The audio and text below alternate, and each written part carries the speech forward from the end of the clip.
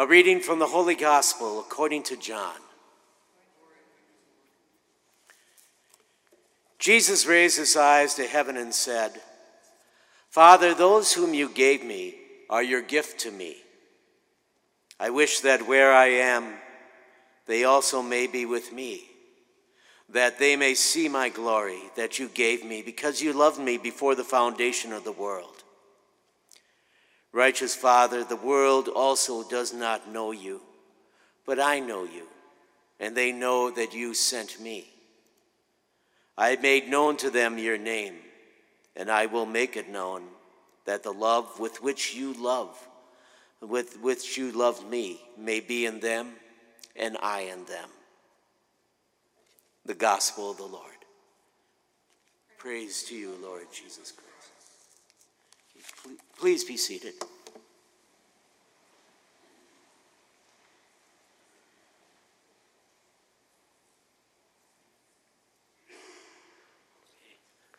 First of all, welcome to everybody, and thank you for coming to celebrate the life and the death and the new life of Jim Hausauer. I'm Father Stan Mader. I'm a priest from Minnesota, and Jim and I were college friends, and so we'll get back to that in a little bit. But as Father Augustine said in the back of the church, that at the beginning of Mass, we sprinkled the coffin with holy water as a reminder of Jim's baptism. In the second reading we heard today, Paul says, "Are you not aware that when we were baptized in the death of Christ, so that we can rise with him, so that we can walk in newness of life with him?" So a lot of things we do at funerals are connected with what happens at baptism, because that's where we encounter Christ the first time. And then now Jim is encountering Christ in another incredibly powerful way, face to face. So the water that is used, the white garment, like the one that one wears when they get baptized, this candle, called the Easter candle or the Paschal candle, is lit at every baptism and at every funeral, connecting that. And it gets lit the first time at the Easter Vigil, where we are celebrating that Jesus has passed through death to eternal life. And so that's our hope for Jim. That's our hope as Christians, that we can share in that. So we got this dying and rising happening everywhere in our life all the time. We die to a grudge, we rise to life, to greater love. We die to a bad habit, we rise to better health. We're dying all the time and rising to something else. Okay. So I said I knew Jim from college, and we were both math majors there. We were both from kind of small town sort of situations. We were both German. We were both baseball fans. And so we would spend a lot of time together just because of all those things. I remember sitting in the back of class at a differential equations class as we tried to come up with, from memory, everybody who ever played for the Minnesota Twins.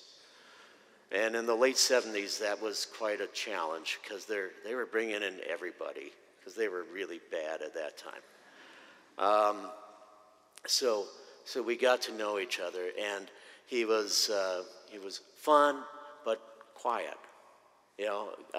and kind of, in a sense, almost resigned to things. He had this very humorous way of looking at the tragedies of the world, the tragedies of our personal lives, like what could ever possibly happen to us. We wrote to each other right after college ended. We wrote to each other sometime, and I gave the family some of these letters, and they won't make any sense. Call with questions. Okay.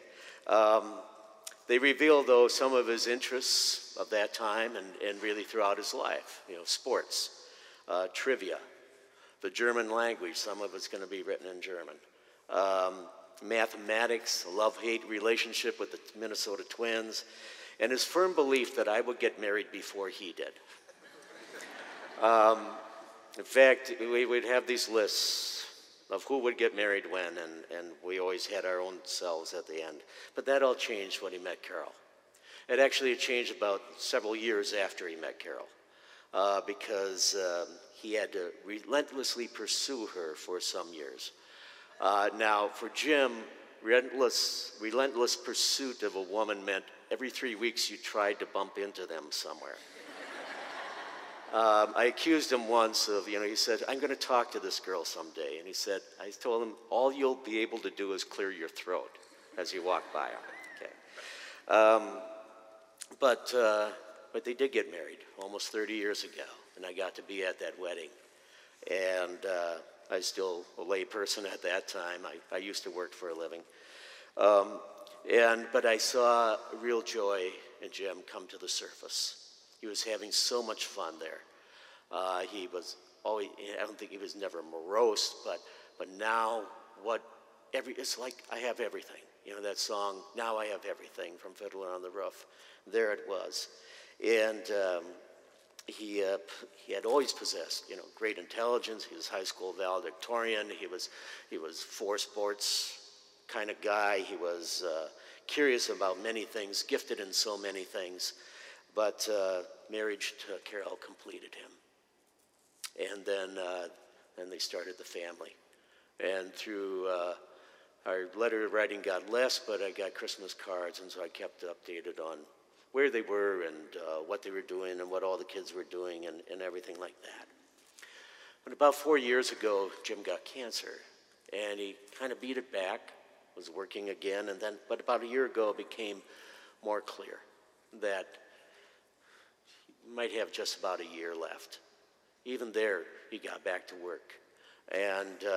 But around that time, I came down. He wanted to get more in touch with people from his past, so we sent out some feelers, and I came down to visit. Some time opened up for me, and I came down. I got to talk to him over about 3 days. That was good. Jim was a contented person. One of his sons told me last night it was really hard to get him anything for Christmas because he really didn't want anything. He had everything, right? He had all that he really wanted. And that's, even though he knew he might be dying soon, he had a few goals. He wanted to get back to Mexico. He wanted to do a few things. But it was more concerned about things that he might miss in his family's life and some things that his family missed because he had been sick. But the fact that he was so contented and so unafraid, really, did not do anything wrong, and didn't have to change stuff in his life that much, I think that's a mark of holiness. Long ago, I did date people. I did date women, and I dated somebody who worked in a hospice, and I asked her once, what do you learn from being around people that are going to die in the next 3 months or so? And she said, what I've learned is to simplify my life to the point where if I knew I was going to die in a few months, I wouldn't have to change anything. And that's a good way of thinking about evaluating what is your life like, and what is that? So you do these important things at the right time. It's a mark of a holy life when you don't fear death because you know that you have lived. Know that you are currently living and not just preparing to live. So he didn't lose his fight with cancer. That's the thing. He wrestled with it. So don't think of it as succumbing to a disease so much as that story about Jacob wrestling with God, and they come to a draw. Okay, and and what happens at the end of that is nobody really wins or loses, just that things are different afterwards. And that's going to be something here too. Things are going to be a bit different. But, the connections we have in life don't dissolve when somebody dies. If Jesus really has conquered death, then that's not the end of things. That's just not the end of it. For a Christian, death means life is changed and not ended. That's actually in one of our liturgical prayers. I don't know if we'll be using it today or not. But And the relationship you had with Jim, whether that was as his child, whether it's as his spouse, as his brother or sister, as a friend, as a co-worker, whatever it might be, as a neighbor, as somebody that he coached, it is going to be changed, but it isn't ended. All that you learned from him is still there.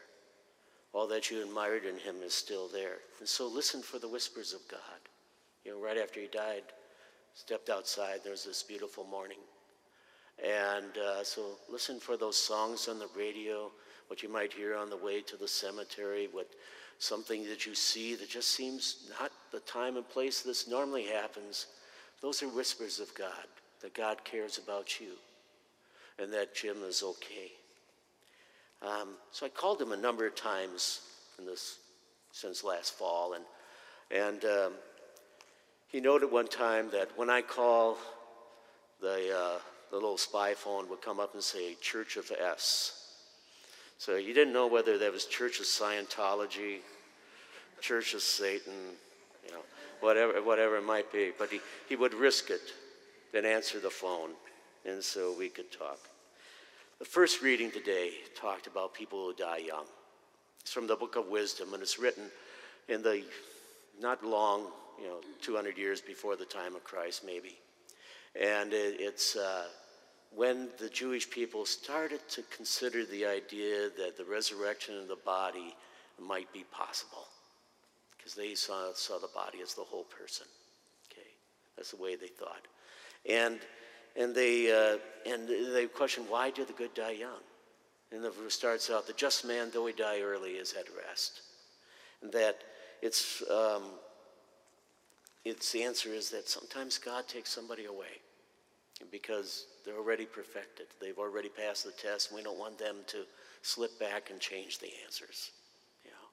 So there's that. It's hard to lose somebody who's good. And we note it so much more when they die young, at 60. In the gospel, we hear some of the very final words that Jesus says to his apostles, to his disciples at the Last Supper. He has already washed their feet. He has already told them that he would be leaving. He has already talked about them, about being the vine and the branches. He has already talked about all that he had chosen them, that they did not choose him. And now he is praying to God and is saying, these disciples, these people who are gathered, are your gift to me. And Jim might be saying something like that too. But he is saying that we're connected together. He says, I am one in the Father. Paul will say, Christ is all in all. And when we are connected with Christ, as I believe Jim was, then we are all in all. We have connected to everybody else. And again, that connection has changed, but not ended. We are still together. And he says that Jesus would like to be with them again. And I think that's certainly Jesus' wish, and I believe it's Jim's wish too. So let us live with the best of what Jim has taught us, and what Jim did himself. And then perhaps we will all be together again someday ourselves.